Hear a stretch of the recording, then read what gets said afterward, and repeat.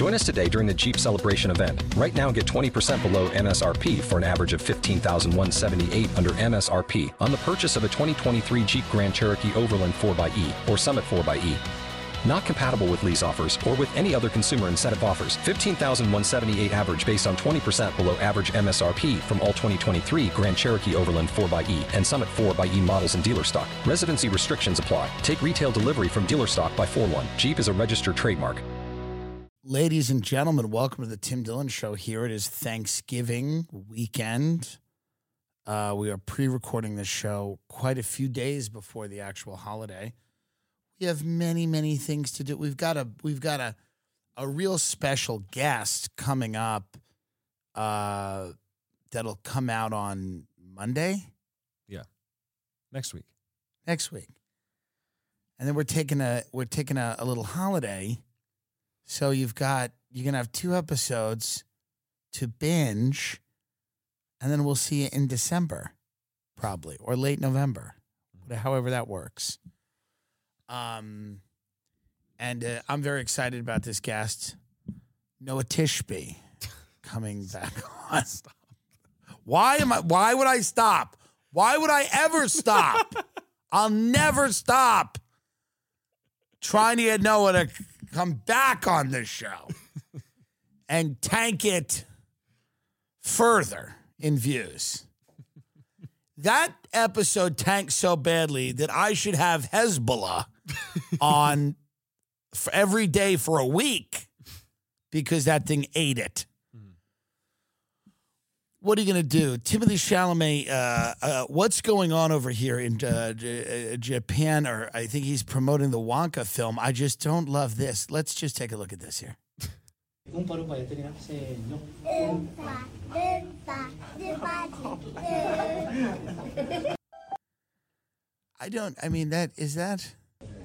Are they in the film?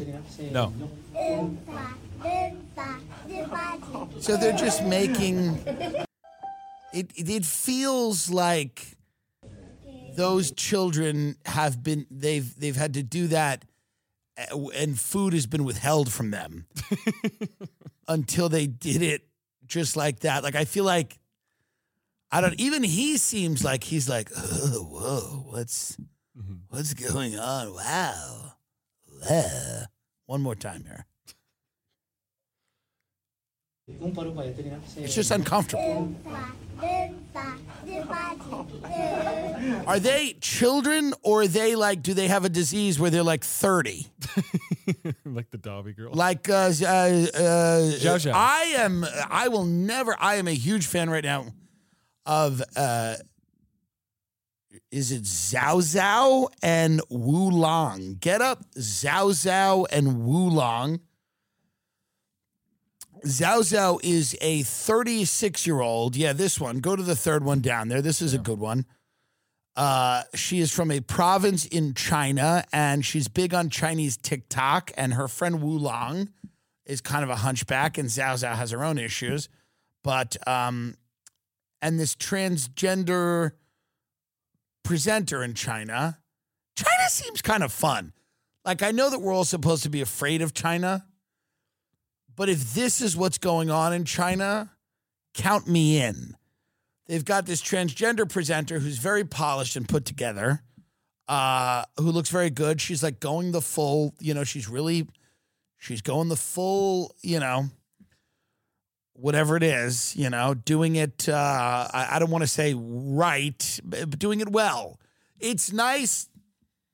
I'm going to get in trouble for saying this, and people are going to get angry with me, and I don't know. I'm just saying sometimes it's nice to see a transgender person really try. Do you understand what I mean? Because I like effort in every part of life. Do you understand?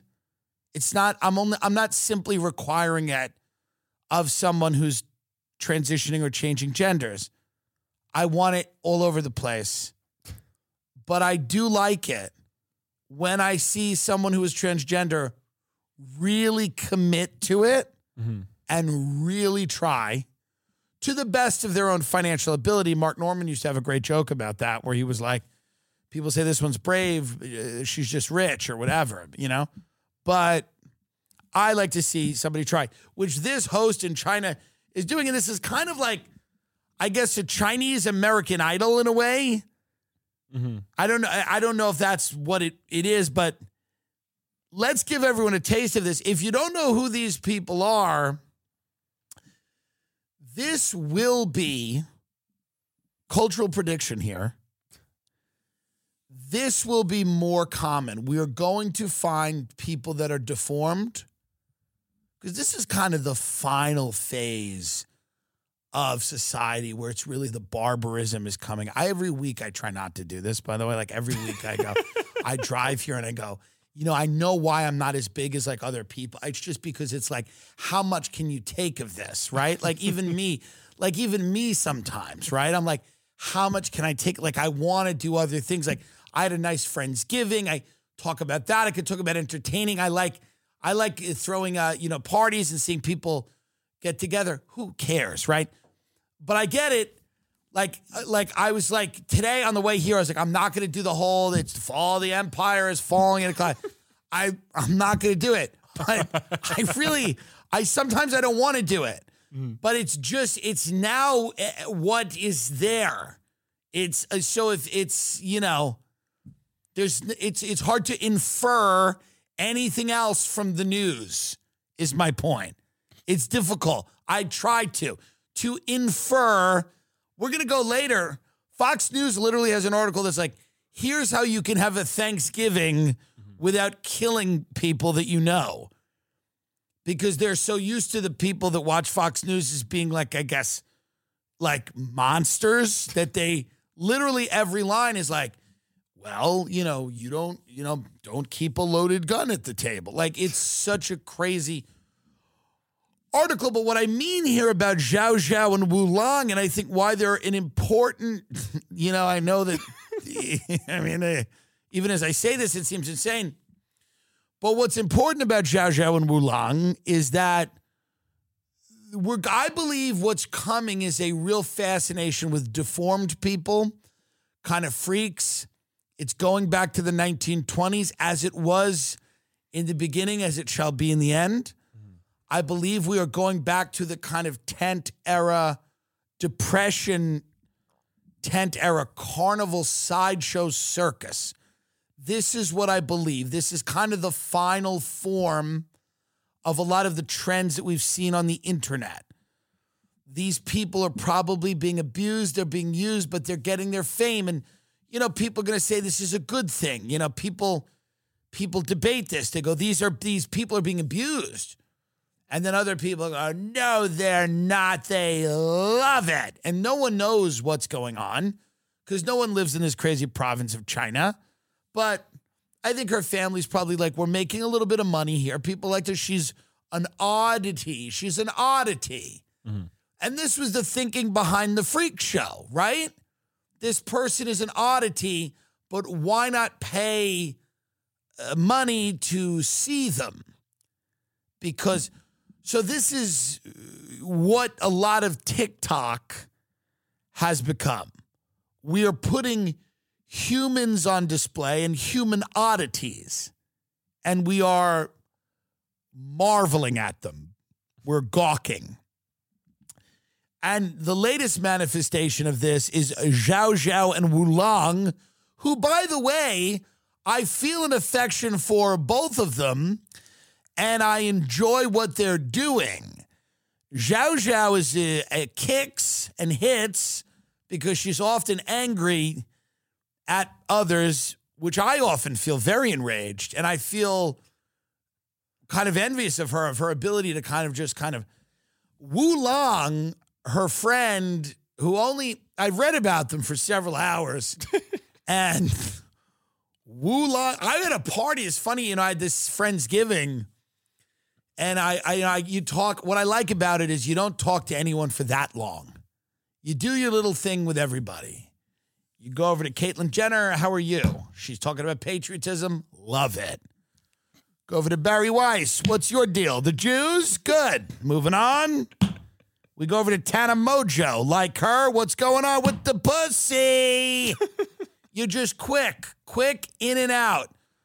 Bobby Lee, lovely to meet your girl. This one, that one, that one. You know, Santino, a bunch of people came. But for a lot of the party, I was reading about Zhao Zhao and Wulong because I'm transfixed. And they said this all started because Zhao Zhao, they were doing some type of benefit for Zhao Zhao. They brought her out. She sang a song, or people liked it. Supposedly Wulong only spoke one word before she started doing social media. These are the Chinese D'Amelios. You know how we have Charlie D'Amelio and Dixie D'Amelio? This is what they have. And I take these two over the D'Amelios any day of the week. Without further ado, if you don't know them, you will. They're going to be household names. Is this show part of the problem or part of the solution? I don't know. I don't know if there's a real difference. Zhao Zhao and Wulong. 唱唱唱，哇，好听，来唱。啊，来嘛，唱。哦，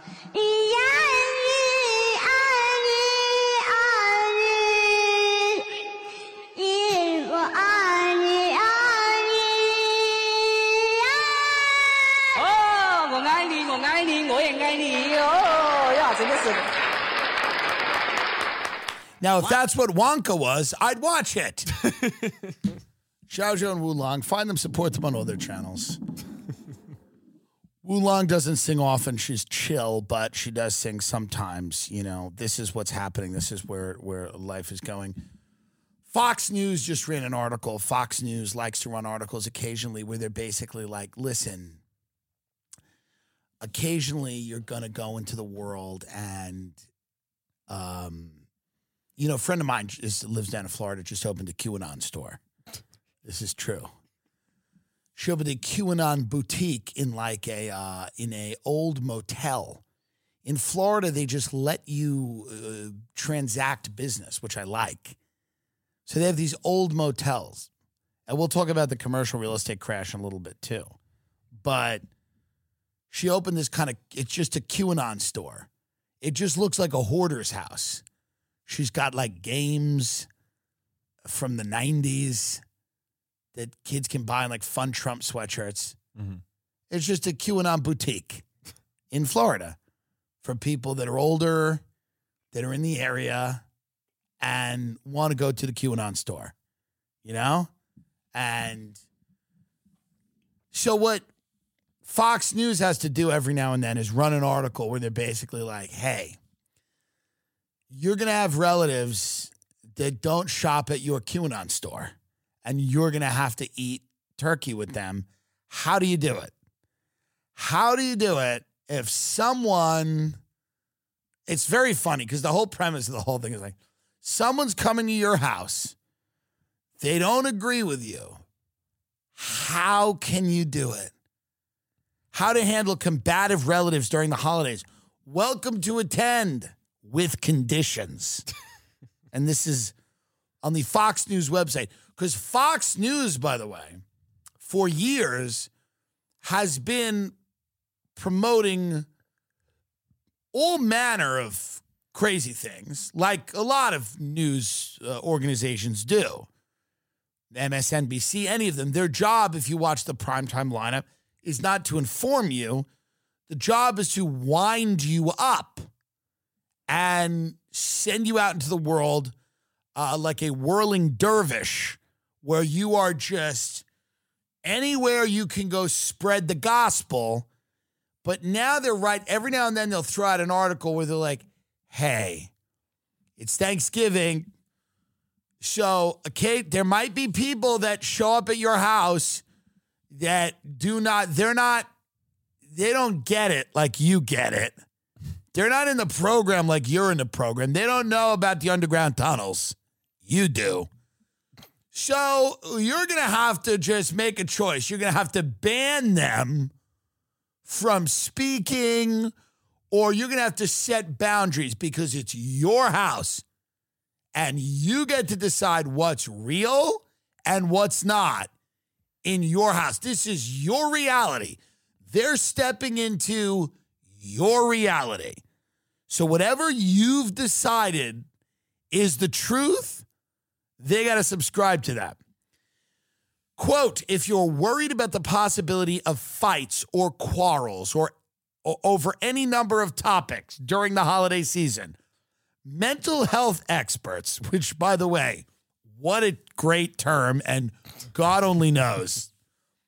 Mental health experts shared strategies and insights for how to diffuse arguments and how to speak to relatives about your concerns. Don't buy into the belief that you have a perfect family or that the holiday will be perfect, said Jonathan Alpert, a psychotherapist and executive performance coach. Right. Always, right? Right? Mm-hmm. Go back up. Executive performance coach. It's always something else when these experts weigh in. It's never like just some type of doctor. It's like doctor and con artist, like psychotherapist and con artist and, Primerica executive. It's a psychotherapist and sells Mary Kay Cosmetics. This person has practices in Manhattan and Washington, D.C., and author of the book, Be Fearless, Change Your Life in 28 Days, which, I'm sure has a lot of valuable information on being fearless and changing your life in 28 days, if you'd want to. By adjusting your expectations, you're less likely to be disappointed and stressed should something not go according to plan, and you'll be able to take the pressure off yourself. If you know in advance there's bad blood between relatives, what can you do? Talk to people ahead of time. Hold a conversation with them separately about your expectations of their behavior, said Amy Morin, a psychotherapist and author of 13 Things Mentally Strong People Don't Do. So Fox just tells you, people, we'll plug your books. Mm-hmm. Just weigh in. Yeah. Weigh into this article about how people can behave. We got to give advice to our regular viewers about how they can behave like people for 2 hours out of the year. Weigh in here, and we'll plug your book about 13 things mentally strong people don't do. Hint number 13, look at the poor. They don't do it because they're mentally strong. Make it clear that they're welcome to attend, but that arguing or rude behavior won't be tolerated. After all, you have others to think about, including your loved ones and possibly your children and many other people you care about deeply. Refuse to take sides. Reconsider serving alcohol. Can you ever just pick one relative over another? Yes. You can certainly just pick one relative over the other. Sometimes family rifts stem from serious issues like childhood abuse, crime, or substance abuse. You don't have to invite people to your home just because they are related to you. Right.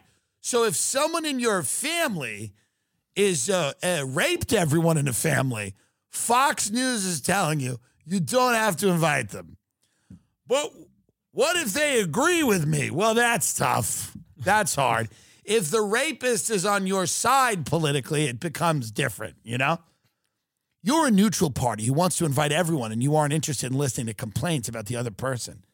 You might decide to pick one relative because you want them to feel emotionally safe, or because you want them to attend the gathering and they wouldn't if the other person was there. Do you warn both people to be on their best behavior ahead of time? Who is this for? Who is this for? What person is sitting at home going, God, I don't know. I don't know how to do it. Look at this. What if the relative isn't at odds with a particular guest, but just has a combative personality? Fox they're basically like, what if this person is going to come there and say something you're uncomfortable with? What do you do? What can you do? How do you turn your Thanksgiving table into a fascist dictatorship of which you are the dictator? That's really what it comes down to. That's the whole article. The whole article is like, how do you, because they bury it in the mental health crap, which they don't care about at all. Mm-hmm. And they're basically like, yeah, how can you avoid disagreement? How can you avoid disagreement? Now, several people have the benefit of armies or intelligence services that will disappear people that disagree with them. Now, you may not have the financial wherewithal to do that, or you may live in a type of place where murder is outright illegal. So what you have to do is find different ways to shut down anyone that would disagree with you about anything. Because we here at Fox, we know what you want to do. We know what you want to do. You've hosted the event, and you've hosted the event because you want to basically get everyone around the table and yell and scream about the Guatemalans. Now, that's fine. But someone might ruin this by going, hey, they're people, kind of, right? Like the softest defense. They might provide like the thinnest defense of, for example, like somebody at the kitchen table might be like, it feels like 12,000 people is a lot of people to kill in Gaza. And then people are like, you're out of line. You're turning this holiday upside down, you sick fuck. Fox News, how do you turn your Thanksgiving into a fascist dictatorship where everyone is afraid to have a different opinion? Look at this. I love this. How do you keep hot topics out of the conversation? Fox goes, this is very difficult to do as we cannot control other people. By the way, there's no idea here. So we're supposed to believe that the person who's reading this on foxnews.com is just an innocent wallflower who's terrified. This is the Fox News watcher. They're terrified about people coming to their house and starting up. It's very difficult to do as we cannot control other people. However, if and when hot topics come up, you can set a boundary by saying something like, let's not get into XYZ. It can be controversial and we're all having a good time. Why don't we talk about ABC instead? Can you say to a relative, I can't have this in my home again. I can't have this in my home again like last year. And by it, I mean your mixed race child. I think it would be better if you visited another day. As challenging as it may be to tell a relative not to come to a holiday, it might be what it's just the premise of this is hilarious. Mm-hmm. The idea that like a Fox News watcher is like, well, we just like to have a Thanksgiving that's uncomplicated, but then people come in with all their ideas. And me and my husband just sit there and we're just sitting there and serving everybody turkey and reading Mein Kampf. But then these kids come in with their ideas. Think about what is in the best interest of the group. How Orwellian is all this? That's it, yeah. So Orwellian. A conversation like this can lead to hard feelings, but having a relative come over who does not get along with other relatives can also lead to hard feelings. What is it? Like, what world are we living in where there's articles being written about like, hey, man, someone might come to your house and you might have a disagreement. Here's a 10-point plan to make sure that doesn't happen. I mean, how crazy is that? Mm-hmm. And then everybody's like, well, everybody's in a bubble. Why is everyone in such a bubble? Everyone's in a feedback loop. Nobody's, because you have articles telling people the mildest disagreement, like make sure, draw the battle lines before they get there. Let them know. It's like, guys, let shit fly. Let it fucking happen. It's Thanksgiving. That's what it's supposed to be. People are supposed to disagree and fight. It's supposed to be uncomfortable. People are supposed to sit on a couch, in that tryptophan haze, in a coma from the turkey, and they're supposed to just, start fighting, about nonsense. That's the whole point of the holiday. They're supposed to argue. Everybody is so ill-informed at a holiday party. It's great. And then they're all tired and drunk, and they don't really know what they're talking about. And that's when you get real raw, fun collisions of bad ideas that both parties have. Mm-hmm. And that's what we should do. Why are we trying to avoid that? It's the literal point of the holiday. It's the point of you don't care about seeing your cousin for the most part. It's fun to watch stuff pop off. When my father and his wife brought their dogs to my grandmother's house, and my uncle flipped out and screamed about it, and he was in the right, by the way. You just stop bringing your dogs places if they're not invited. It's just what it is. I love my father and his wife, but I'm just saying in this, particular instance, I thought my uncle had a point there. That I think that's good. Mm-hmm. Why avoid that? I grew up in an Irish family where people fought a lot, sometimes physically. There was a lot of, a lot of loud people, a lot of opinions, a lot of hostility being expressed. I think that's incredibly healthy. I don't think avoiding all of that is good. I think it's part of the fun. Part of the fun of a Thanksgiving is to get it going. Like if you're a young person, tell them you're in Hamas at Thanksgiving. Go, I am in Hamas. Show up in a hijab. Give your grandmother a stroke. And then just go, I'm kidding. Tell them you converted to Islam in the car on the way over. Have fun. You only live once. These are the memories. You're making memories.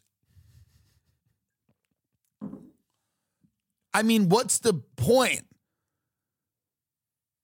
Everything that has any value is a controversial topic for the most part. So, I mean, I guess you could just talk about yourselves like a bunch of narcissists, but immediately get into the Middle East. It's why they're fighting over there, so we can talk about it at our Thanksgiving table. That's why it's happening. What do you think Hamas did it with a bunch of power guns? You think they did it for nothing? They did it so that you can talk about it while you stuff marshmallows in your face. That's the benefit of living in America, up until the point everybody nukes us, which is coming. But the benefit of living in America is being able to discuss things that have real consequences for other people. And you get to discuss them quite flippantly and casually. You get to discuss life and death decisions pretty casually with no information. It's all like kind of Game of Thronesy with the goblets of wine and eating their turkey. Well, you get better. You got to kill him. Well, you got to kill him. Good. Well, they have to do it because they're under the hospital. That's why you don't know, because they're in schools, those people. So the kids are at the school, but you got to kill the people under the school. That's where it is. That's what you have to do. This is the benefit of being an American. The benefit of being an American is that you get to engage quite casually in discussions and topics that they have real consequences for people all over the world, and you get to just sound off on them. From the minute you can talk, you're allowed to do this, and there's no better time to do it than the holidays. There's no better time. There's a captive audience. Everybody's eating and drinking. You don't see these people a lot. It's good to see what they're into and about. Why not? Why avoid it? What are you going to fucking talk about? It's so boring if you're going to, like, I like a little bit of, and we would fight about personal things, my family, more so than political. But I don't think there's anything wrong with having a knockdown, drag out by two ill-informed people on either side of an issue that don't really have any facts, and are arguing to mask the emotional problems that they are having that don't have anything to do with this issue that they don't really care that much about. I don't think there's anything wrong with masking the emotional pit of despair you were in because you're in a loveless marriage by screaming about Gaza. I don't think there's anything wrong with it. I think it's as American as apple pie. If apple pie is American, going to Thanksgiving with your loveless wife, your loveless marriage, your wife who hates you and you hate her, and you're just doing it. You're doing it because you've been doing it for a while, but you know it's coming to an end, and you know dating after 40 ain't great. And you know there's going to be a lot of lonely nights, and you're going to have to get back on the horse, and you know your wife, is basically, she's going to rebound a lot quicker than you, and that bothers you too. And you know this. You know it.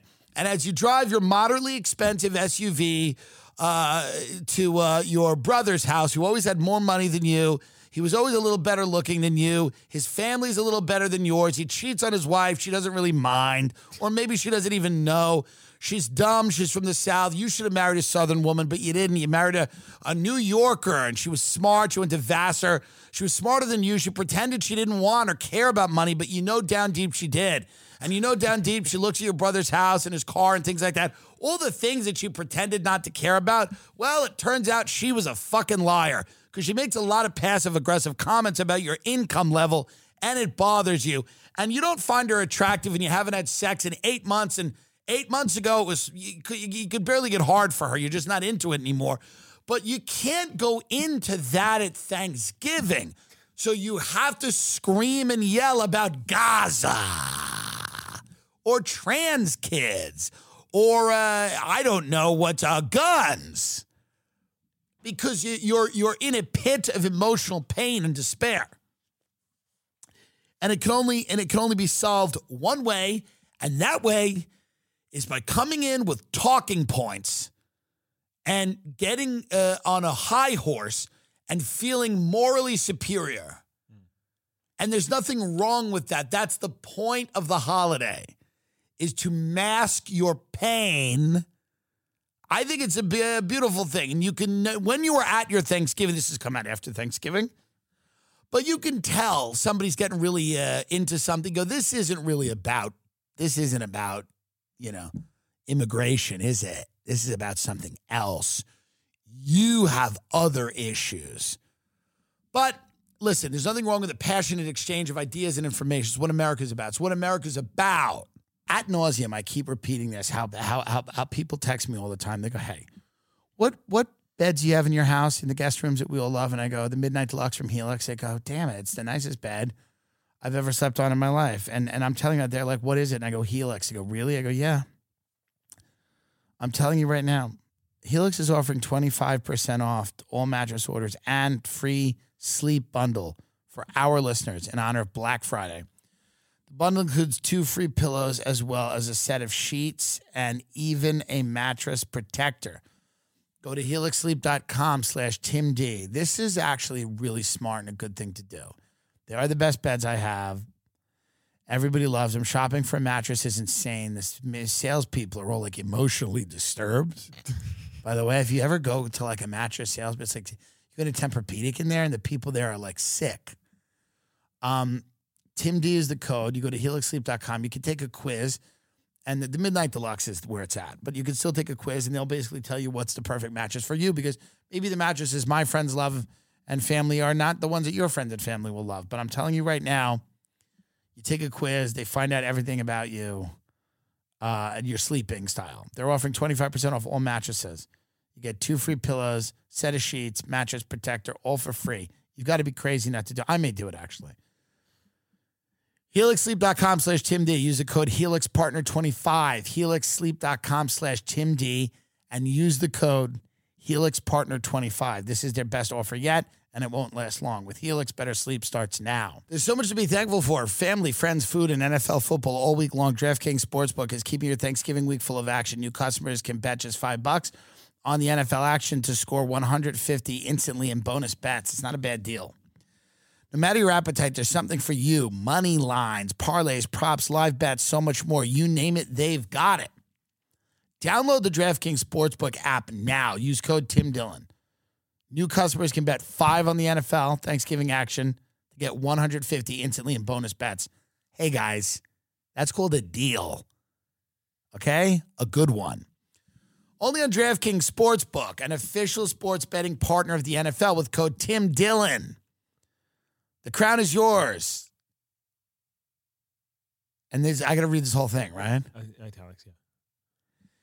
Gambling problem. Call 1-800-GAMBLER in New York. Call 877-8-HOPE-NEW YORK or text HOPE New York 467-369 in West Virginia. Visit www.1800gambler.net. Please play responsibly. In Connecticut, help is available for problem gambling. Call 1-888-789-7777 or visit ccpg.org. On behalf of Boot Hill Casino and Resort, Kansas. Must be 21 or older in most eligible states, but age varies by jurisdiction. See DraftKings.com/sportsbook for details and state-specific responsible gambling resources. Eligibility and deposit restrictions apply. Bonus bets expire 168 hours after issuance. Terms at sportsbook.draftkings.com/football terms. The commercial real estate crisis is deepening, and it's something that suggests a reckoning is coming. After COVID, people did not return to work. They didn't. Vacancy rates are high. What's the big one that just went out of business? WeWork. Mm-hmm. WeWork was like Airbnb for companies. They would just have these office spaces, tens of thousands of square feet for people that needed to work. Now, everybody's working from home. People don't go into offices as much.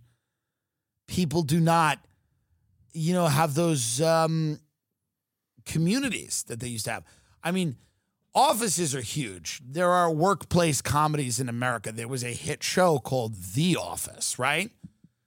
You're amputating a major part of American culture if you just send everybody into their house.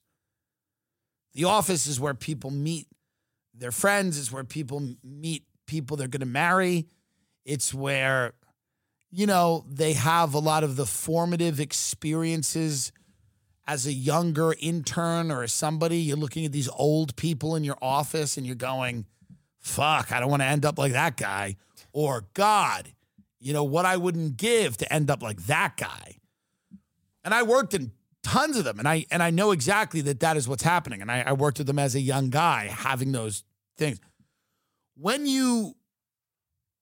It's very interesting to look at the evolution of physical society into a digital one, which is what's happening, where the new office is a Zoom meeting. It's a Microsoft meetup or whatever it's called, Google Hangout, whatever these things are called. And that's the new office. And people are not going into a physical structure, and they are staying home, and they are, more isolated than they've been. And they don't know their coworkers as well as they would have if they sat next to them or went to lunch with them. When you are face-to-face with somebody, the relationship you build is different than the one that you build digitally. This is just Mark Zuckerberg. He might not want to hear that. The people that are making billions of dollars shutting everybody into their homes and, hooking them up to a computer like an IV don't want to hear that it is significant to be in someone's physical presence, sitting there, talking to them, hearing them. Instead, diminishing everything to online is, I think, going to be quite a negative for people. I don't think it's good for people to work. Number one, I don't think it's good for people's marriages. And we saw this during the pandemic. I think people have to get out of their house. I have lots of friends that work from home, and some of them it works out, but some of them it's not working out. It's putting a strain on the marriage to be in the same house every minute of every day. And they don't have the social, community that they had. But commercial real estate is probably going to collapse. People cannot get loans. The way that commercial mortgages work is that people are constantly refinancing them. They're constantly modifying them. And if they can't get new loans, those things are hard to do, and they head into foreclosure. This is from the Post. The commercial real estate market is headed for a severe collapse due to, in large part, sky-high interest rates and declining property values. Nobody wants these properties anymore because they know it's not boom times. They know they're not going to get the rents that they would want. They know that a lot of these properties are going to sit vacant. When asked when they believe the price of office properties will hit bottom, 44% said they expected that to happen in the second half of next year, while 22% said it will be in the final 6 months of 2024. Just 6% of the 919 respondents said that prices would bottom out this year. So people think this is a long slide. 30% of people are saying it won't bounce back till 2025 or beyond. The Fed has raised rates aggressively over and over again, and there is just less, which is why, it's like, my friend who's got a little QAnon boutique in Florida, it's in an old motel. And it's kind of clever what they're doing there because they have this old motel where you can set up a boutique of the MAGA shit and the QAnon memorabilia regalia. Why not? Why not? I'm telling you right now, some $270 billion in commercial real estate loans held by banks are set to mature in 2023, according to TREP. Over the next 4 years, commercial real estate properties must pay off debt maturities that will peak at $550 billion, according to analysts in Morgan Stanley. Vacancy rates are at 30-year highs in many American cities. Q1 of 2023, New York City, vacancy rate 22.2%. That is the most dynamic city in the world, the largest central business district in the world, New York. Wow. San Francisco, forget it. The vacancy rate in San Francisco is, I don't know exactly what it is, but I imagine it's very high. Oh, yeah. And this is a bigger story, I think, that people realize, because what it signifies is the collapse of a way of life for many people for a very long time. It doesn't mean that it's going to be 33.9% vacancy rate, San Francisco, 34% vacant space, office buildings just sitting there, nobody working. They go, yeah, I'm good. I'll do it from home. Yeah, Donna came into work yesterday. She got slashed. What? Donna? Well, Donna came into the office. She got slashed across her face. Yeah. So, listen, just if you're going to come in, be careful. Yeah, I think I'll just work from home. That's fine, too. But if you're going to just come in, like, we're telling everyone to use the Market Street entrance because, Donna used the kind of main entrance, and somebody just came up to her and slashed her. Thank God it was, it wasn't a knife. It was a pen, but she has ink poisoning, and they just kind of jabbed at her with a pen a few times. But, Donna, she's not a small woman, and she fought back. So, they're saying it's not nearly as bad as it should have been. Well, anyway, get me that report when you can. Like, it's not a good time in San Francisco to get people into the office. But I don't know where it is. Like, I don't know where people are, obviously there's certain jobs you have to be in an office, but there's a lot of jobs. People are doing them on the fly. They're like, fuck it, dude. I'll work from Starbucks. I don't give a shit. I don't care. It's going to be a thing of the past to go, you sit there, you have an office. People used to take pride in their office. They used to sit all day and they'd fuck their back up and they'd order big lunches and they'd do nothing really. I mean, they would work for an hour or two but this was people's life. This is a big part of the Americana.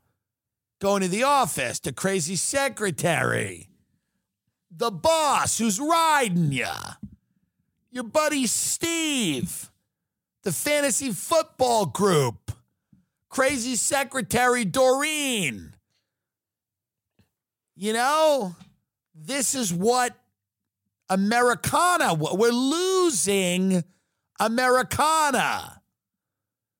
The hot receptionist you think you got a shot with, but you don't. All of these things are being traded in for the sterile, horrible Zoom culture, where a bunch of disheveled people from their disgusting homes log on to a hellscape. It's really depressing to me. I'm a big proponent of work, and I think offices are great. You know, a lot of people don't like that. My socialist comrades hate this because they envision that work has no meaning and life would be better if no one had to work.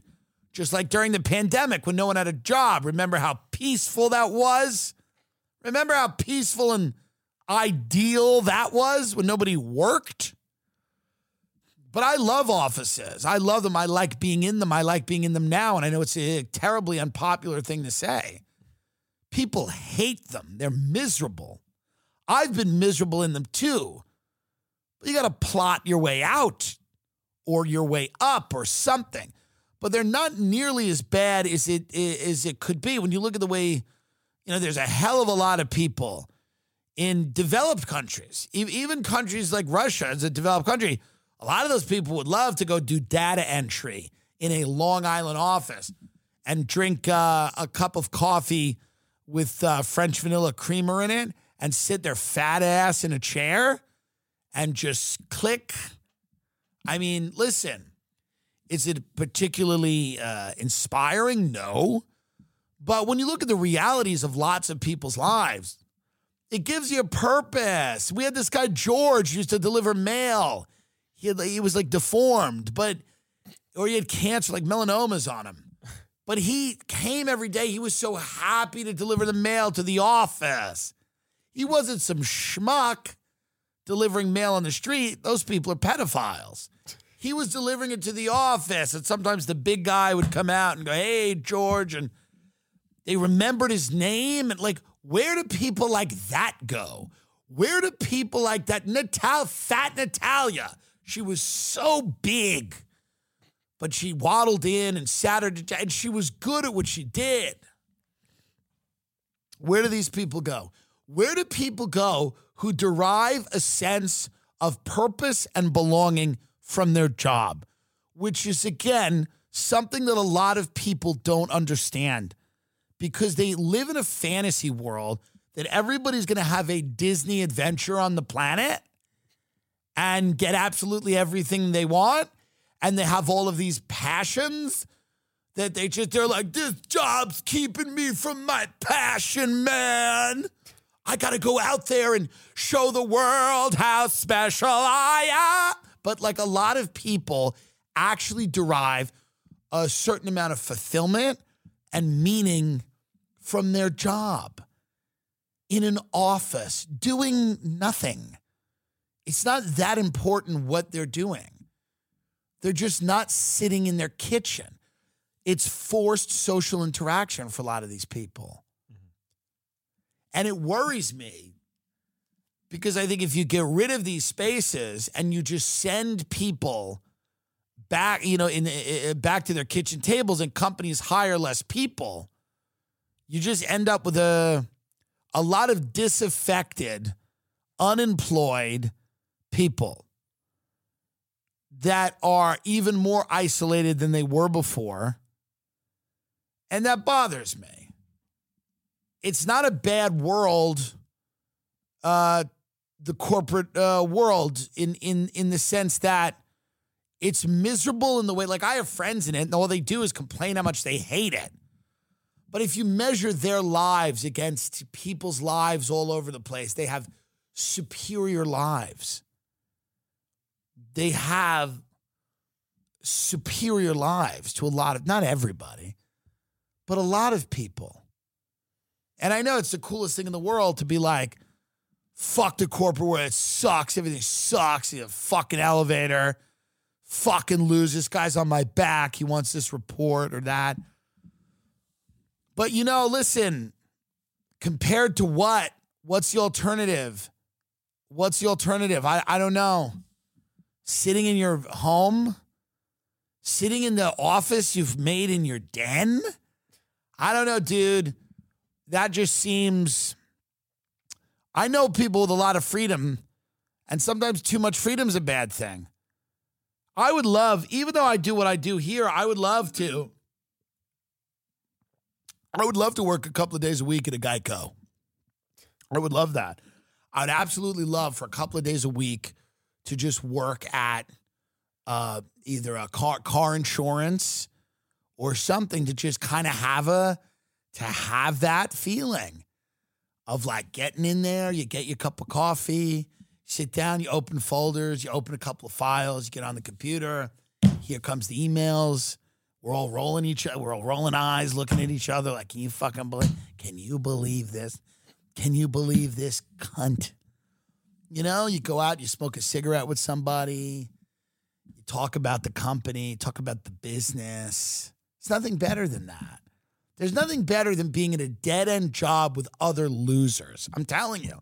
All I'm around right now is successful, wealthy people. It's terrible. It's miserable and horrible. Horrible. They all just want to take ayahuasca. That's all these people want to do is, they're all so goddamn rich. All they want to do is take ayahuasca and open their third eye and fourth eye and fifth eye. They want to all keep just taking different forms of DMT until the aliens get so sick of them in hyperspace. They keep going, you again? These aliens are in the other dimension going, will you go to work? Get a job. All these people are just every need, every need has been removed from their lives. So they're just like endlessly trying to explore their inner child. They're like fingering their inner child all the time. It's like, it's so annoying. Like you can barely have a real conversation with any of them because they're up their own ass so far that they're like, it's crazy. So there's nothing better than being at a dead-end job with broke losers who have given up, because then you're going to actually have the best conversations. Some of the deepest, realest conversations I've ever had with anybody have, certainly not at my Friendsgiving, but the deepest, realest conversations I've had with anybody have been outside of like a call center or a mortgage office or whatever, smoking a cigarette in an empty parking lot, going, what the fuck are we going to do? How does this? You become like war buddies in a shitty job where people aren't going anywhere. You actually have, it becomes fun. Now, yes, there's negatives to that. I'm not an idiot. But what I am saying is like, you close down all the offices, you throw away all the French vanilla creamer, you throw away all the Keurigs. What do you think happens? What do you think happens to people when you send them back to their domiciles and tell them to work from home? We would have fundraisers and stuff. This is, now people hate it. People hate it. It's roundly criticized as being a meaningless way to spend your life. What a meaningless way to spend your life in a corporate America. It's meaningless. You're so mean to provide for your wife and kids. God, it's meaningless. Didn't you ever want to paint? And this idea that everybody is just shoving all their dreams down deep into them and then going, and there's some of that for sure, but also we're running a society here. Someone's got to work. Not everyone can fuck around all the time. Not everyone's going to be a millionaire because they invented a sock company. People are going to need to work. Someone's got to be a cog in a machine. Someone's got to be that guy. Someone's got to be the guy that walks into the office. You go, oh, God, it's him. Someone's got to be that. Someone's got to be the mail guy. George, who's happy to give you the mail. Where do these people go? Everybody's not going. This whole ethos of like online hustler culture that we think that like everybody is just one crap psychology book away from being the CEO of their own empire is got to stop. It's got to go. A convention is nice. Going to a corporate convention with other losers is nice. Trying to get laid in a corporate convention in Cleveland, Ohio is a good life. You're not going to be a Kardashian. It is not happening. It's not going to happen. It's things that are good. The most fun you're going to have is at a bar in Cleveland, Ohio, at the convention for paralegals. I don't know what people do. But the point is, this is a good thing. I'm telling you that the demise of commercial real estate is bad. I worry about it. Nothing would make me happier than for a day or two to just be part of a corporate culture again. To go in and get an email, turn around to my buddy, like, hey, man. He goes, you were out yesterday. Oof, Deb was on a tear. Dude, Deb was on a fucking tear. Maybe trouble at home or something, but that bitch is sick. Sick. Like, those conversations, it never happens. You're not allowed, it's like, when you work in those jobs, you're allowed to hate. It's encouraged. You're allowed to hate. You're allowed to be bitter, resentful. And then, how are you going to do that at home? That'll ruin your marriage. Your wife doesn't care about your job. She doesn't want to hear about how much I hate everybody. That's why you have an office. You have friends. You have buddies. You get a cocktail after work. You're allowed. I mean, that's got to go somewhere. That resentment, that ball of the anger you have inside of you, it's got to go somewhere. It's got to go to your buddies, to the left, to the right. What's wrong with Deb? She's a sick bitch. Deb's a sick fuck. She's sick. A couple of weeks ago, she thought she was having a stroke. That's how fucking wound up she gets. One day she is going to have a stroke because she's sick, man. That has to go somewhere. You can't say that to your wife at your house. Remember Deb? Deb, she's an underwriter. Well, she's sick. No, not physically. Something's wrong with her. I hate her. Will you talk to me about how much I hate? It'll never work. You'll be on the street. Your wife will leave. Your wife will say something like, maybe she's going through something. And you're like, oh, God. Oh, God. Well, what's this? I'm telling you, people go, oh, it's just a commercial real estate crisis. It is amputating an essential part of American society and civilization. That'll only be replaced, by the way, by further entering the dark Hamas tunnel of the internet, which is not good. We're at 55 already? Yeah. God, so much else I want to talk about. But does anything I'm saying make sense? It does. This is a great defense here of dead-end jobs. They're important, but they are important. Yeah. They are really important. And I know that you don't agree with anything I say because you drink the Kool-Aid. What do you mean?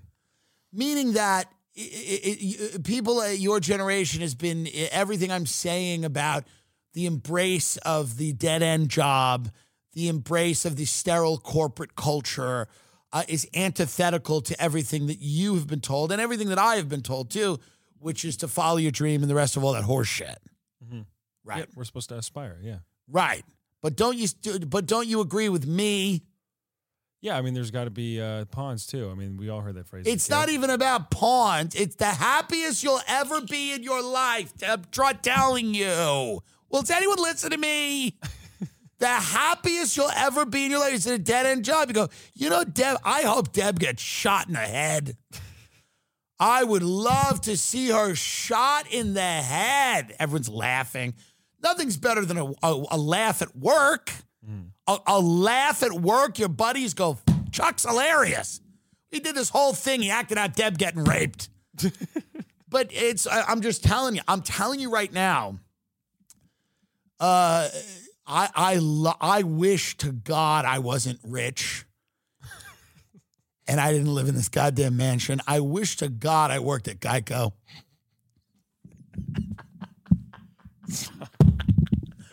What do you mean stop? There's no way. I'm serious. What do you mean there's no way? I mean, you don't understand anything about human nature and the complexities of it. You want to go back is what you're saying.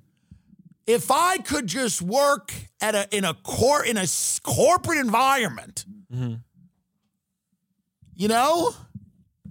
I'm just saying for a day or two, and I would but I'm saying it's fun. I would love to get a fun laugh and it's corporate. It's a corporate environment. We're all in there. This fucking company, not what it was. We're all sitting there. We go, it's not what it was. This company, huh? Used to work here, used to be treated differently. They don't treat us well anymore. Just to be with a bunch of bitter losers, bitter, resentful losers again, getting mad at a company they barely understand, being angry, eating big sandwiches and being angry with people, hating.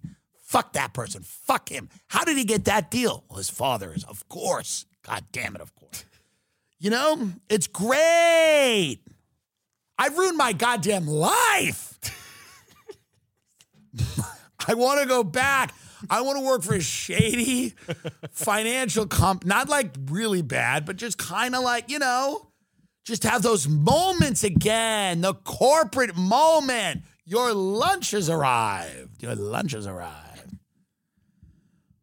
Your lunch has arrived. Chicken cutlet, honey, pesto, mayo, roasted red peppers on ciabatta, a little side of macaroni salad or tomato salad, and hatred and anger and pomposity, to be pompous and to know better. And when the young guys come in, you go, you don't really know how it works. I'll tell you how it works. You seem like a good kid. Like the paramilitary structure of it all. It's beautiful. It's actually beautiful. Compared to Hamas, compared to the other options, sex trafficking in Thailand or whatever. Yeah, I'm telling you. In certain countries, they put their own children in sex trafficking. I think it's better to work at IBM. I know it crushes your dreams. I know you want to be Fiona Apple. I know everybody wants to be Fiona Apple out there. And everybody just wants to go to Fiona Apple and be deep. I know. Or Phoebe Bridgers. Yeah.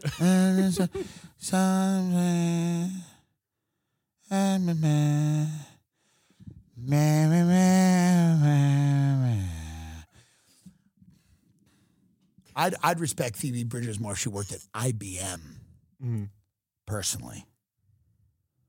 If she had all the talent she did, but still, like she would never, like she wouldn't quit. She worked at American Express. Like Phoebe Bridgers, and she sold American Express cards at her concerts. Like all these people, wandered in and they're all sad, and she's got great music, but she's making them sadder with that, Sullivan or whatever she sings, that street song about the street. It is very good. It's like a nice, sad Christmas song. She's got a bunch of them, And she's like, after that, and then she goes, now you all also know that I work at American Express. And everyone's... And she goes, I want to tell you about a few of the benefits of this card. And then she starts doing interest rates and points and everything. And why do you have to choose one or the other? Why do you have to choose one or the other? Kevin Hart's not. He's Chase. He's got a card out now. Mm-hmm. He's got a card. God, I'd love a card. What about the Dylan card? Chase wouldn't do it. Who would do it? Amex. No, we'd have to go. We gotta go. We gotta go low. We gotta find like a teacher, like a teacher's credit union for we gotta find like some real scumbag arrangement. I'm just telling you, this was the depth of this episode is gonna escape people because people don't know how lucky they are. This is my point. My point is this, and it's a pretty salient point. People do not know how lucky they are when they're this mundane life that you've created is actually great. This life of nothing is actually good. This life of someone brought donuts is actually good. It's actually peak civilization. How about that? It's actually peak civilization to just get up, roll out of bed, head into some office with a bunch of clowns, eat a donut, and then just email somebody that they've been denied for new liver or whatever the work is. Doesn't even matter what the work is. You just email someone, you go, we're not paying for that operation. Figure it out. And then you have a lunch with the guys. This is peak. It's peak. And we're past peak. Not to be the bearer of bad news, but that's peak. Peak civilization is I'm bored at work. I'm bored. Don't you think that people in Gaza want to be bored at work? Don't you think they want to be choosing which coffee creamer to use? You know? It really is. Sometimes I think I'm too smart to communicate with others and that I should just sit kind of like the giver. Remember him? Did he even speak? No. He just took it all in. And that's where I think sometimes I am because I keep trying to communicate with others and I'm at a loss because who would defend American Express? Who would defend Geico? Who would say that that's the meaning of life? But it is. All these people write about the meaning of life. It really is to work at Geico. That's the meaning of life. The meaning of life. Not, there's a lot of meanings of life, but one of the meanings of life is to figure it out. To figure out how to just have food and shelter, you have basic needs that need to get met. And sometimes you meet, no matter what you end up doing, there's going to be periods of your life that you're going to work at places you don't like. This is what's going to happen. Everybody's not going to be, the people on Stranger Things, those kids. And they're going to pay late. They're going to pay later. They're going to pay later. And everyone pays. You don't get out without paying, So what I'm saying, and a lot of people might disagree with me, is that a dead-end corporate gig where you're not too low and you're not too high and you're just kind of riding in the middle and you're going, you got a couple of free tickets to the game, you're taking some client, he's a real schmuck. But, he might re-up with you. You realize that's it. That is you did it. You did it because the world is war and hell and famine and chaos and, or people taking ayahuasca in their Rolls Royce, try to figure out how deep is it? How do I need to actualize? But that's what it comes down to. So when you look at the state of chaos, it's all over the world. The idea that you have some boring dead-end corporate job is actually quite an accomplishment, not only of you, but of the people around you, yes or yes. Be happy with those things. Fight for them.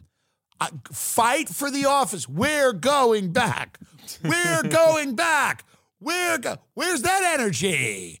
It's all for Israel and the Palestine. Where's the energy to go back into the office, to crawl back into it? Crawl into it. We're going back. We're going back. Protest. Get your fat ass back in the office. Because Deb is a sick bitch. And you want to tell someone about it. I'm telling you, your life will not get better. Fight for this. No one's going to listen to me. God, they'll play this years from now.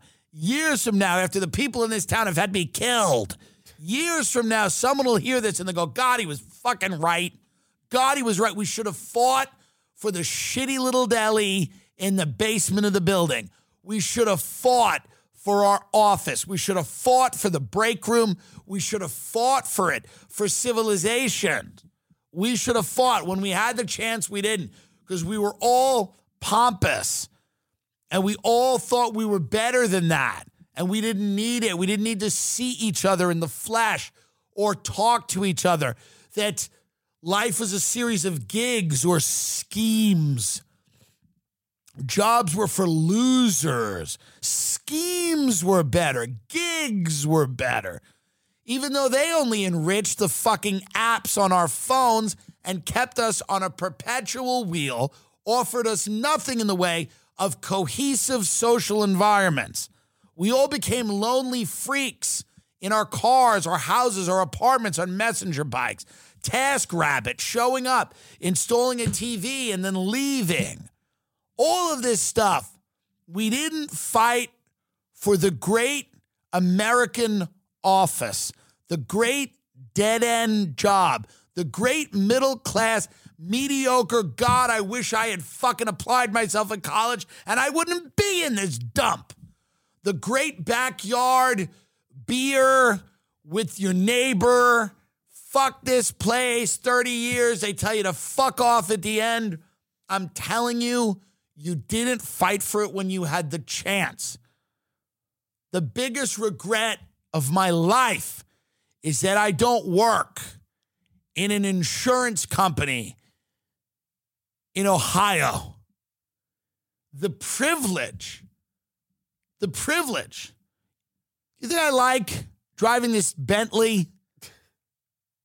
It ruins every other car. I'm in a rental right now. It's insane. It's an Infiniti. It's insane. I don't even know how it even happens.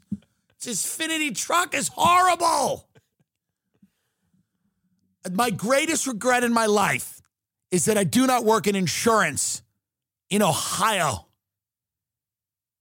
Be smart. Fight for these things. I'm telling you. So many of you are not smart enough to understand this episode. It's very hard. It's very hard for me. How do I have a career at all? Right. You're right, because now I was killed in a tunnel by MI6 and the Mossad. All right.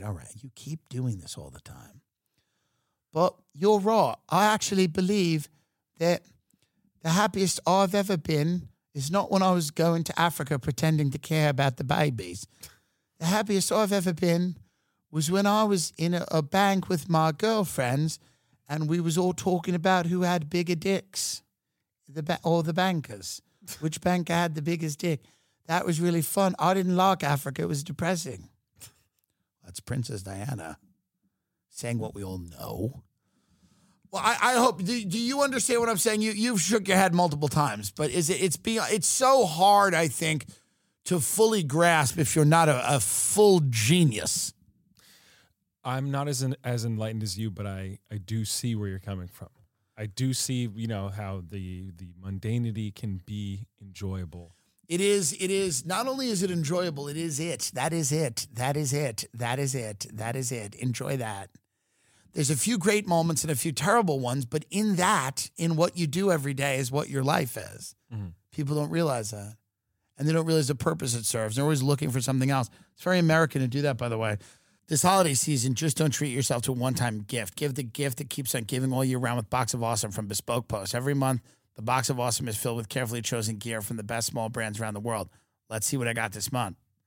My box this month had really cool stuff in it. I had this little mini candle that was really cool, like a little candle, like a fall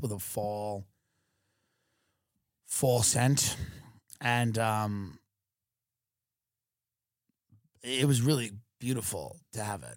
And I enjoyed it. And it also had a pack of nuts, like mixed nuts with the way they do them with the fall smoke. It was smoky and sweet, the flavors. And I had a lot of stuff in there. I'm trying to remember what the other third thing I had. White phosphorus. Bespoke Post is offering tons of discounts through the holidays, so there's never been a better time to sign up. To get started, take the quiz at boxofawesome.com. Your answers will help them pick the right box of awesome for you. They release new boxes every month across a ton of different categories. This is true. It's a great gift to give. Each box is valued around $70, but you only pay a fraction of that price. Plus, with each box of awesome, you're supporting small business. 90% of everything that comes in your box of awesome is from a small up-and-coming brand. This is great. You got people moving, different places, going to college, whatever it is. This is like, you send this to somebody, and every month they're reminded of how cool you are and what a good person you are. Get 20% off your first monthly box when you sign up at boxofawesome.com and enter the code Tim Dillon at checkout. That's boxofawesome.com, code Tim Dillon for 20% off your first box. Boxofawesome.com, code Tim Dillon. 30% of all fatal accidents occur between 6 p.m. and midnight. People aged 25 to 34 have the highest amount of drivers involved in car crashes. People aged 15 to 24 had the highest rate of emergency room visits due to car accidents of all age groups. Folks, you got to watch out. You got to protect yourself. Morgan & Morgan, America's largest injury law firm. They have over 100 offices nationwide, more than 800 lawyers. They've gotten over $15 billion recovered for their 300,000 clients. They've got a proven track record of fighting to get you full and fair compensation. Morgan & Morgan has been fighting for the people for over 35 years. Submitting an injury claim with Morgan & Morgan is so easy. I'm telling you, got to do it. If it happens, if you're in trouble, reach out. They're going to help. This is what they do. Don't go it alone. Don't bear the burden yourself. Reach out to a personal injury law firm like Morgan & Morgan. So many people out there, they're like, I just carry this burden myself. Don't do that. Get help. Call to action. Oh, fuck, sorry. If you're ever injured, you can check out Morgan & Morgan. Their fee is free unless they win. For more information, go to forthepeople.com/Tim or dial pound law, pound 529 from your cell phone. That's forthepeople.com/Tim or dial pound law, pound 529 from your cell. This is a paid advertisement. Purchase new wiper blades from O'Reilly Auto Parts today and we'll install them for free. See better and drive safer with O'Reilly Auto Parts. O'Reilly Auto Parts. Because I can't get another job, although I'd love to, I would like you to go to timdilloncomedy.com and see the shows on the rest of the tour. Detroit, Toronto, Austin, Brea at New Year's, Columbus, Ohio, Bethlehem, Pennsylvania, Washington, D.C., Northfield, Ohio, San Antonio, Texas, Dallas, Texas, Atlanta, Georgia, St. Louis, Missouri, Indianapolis, Indiana, Boston, Massachusetts, and Foxwoods in Connecticut. We've also added Schaumburg Improv and the Dania Improv in Florida. They should be on sale, I believe. Schaumburg's in Chicago. Dania Beach is in Florida. I sincerely hope everybody had a great Thanksgiving, and I sincerely hope everybody found ways to navigate the social climate at your parties. We're recording an episode with our special guest, surprise guest. Hopefully it will make some people happy and some people won't be happy. And this is the thing, right? Isn't that the thing? And I'm going to sign off now, but I wish, let me tell you what I wish I was doing. What I wish I was doing. I wish I was logging out of my computer, pushing back. I'd still have a similar chair. It was a very similar chair to my office. Pushing back from my desk, getting up, someone's looking at me. They go, quitting time, huh? I go, yeah. They go, yeah, you're in late tonight. It's 6:15. They're being a wise ass. Oh, you're late tonight, huh? Burning the midnight oil. I go, yeah, we're just a couple of guys that gotta go get a drink. I go, yep. You walk out, you stand in that in that parking lot, that kind of empty parking lot. You get in your car. It's not the nicest, but it's not the worst. You turn on the radio and your song's on, and one of the songs that you like is on that you really enjoy, and you listen to classic rock, and you drive out of the little industrial park, and it's a pretty good day. It's a pretty good day because you're living your dream and you don't even realize it. You don't even realize that you're living your dream. That's actually the only dreams you can live are the ones you don't realize. And you're driving in your car and you're happy. And this is not going to end with you getting killed on the highway, which is every story I tell ends with like, oh, you're sideswiped the highway. But you get to the bar and there's a couple of the guys at the bar and you're sitting there and you have a cocktail and you have a drink and, you're sitting there and you're just joking around about nothing. And you're like, it's all nothing. Everything we do is nothing. And the breeze hits you in a certain way. And you put your phone down for a minute and you're just kind of watching the game or having drinks with a few people. And maybe you got a couple of kids, maybe not. Maybe you got a wife, maybe not. Maybe you're a single guy and you're young, you're starting your thing out. Maybe you're in between people or whatever. But for the moment, things are fine. You're there. You're alive. And you need nothing else on the planet. That's all you need. And all we have done is told people that they need much, much more than that. That's the problem. All you need is life. That's not all I need, but it's all you need.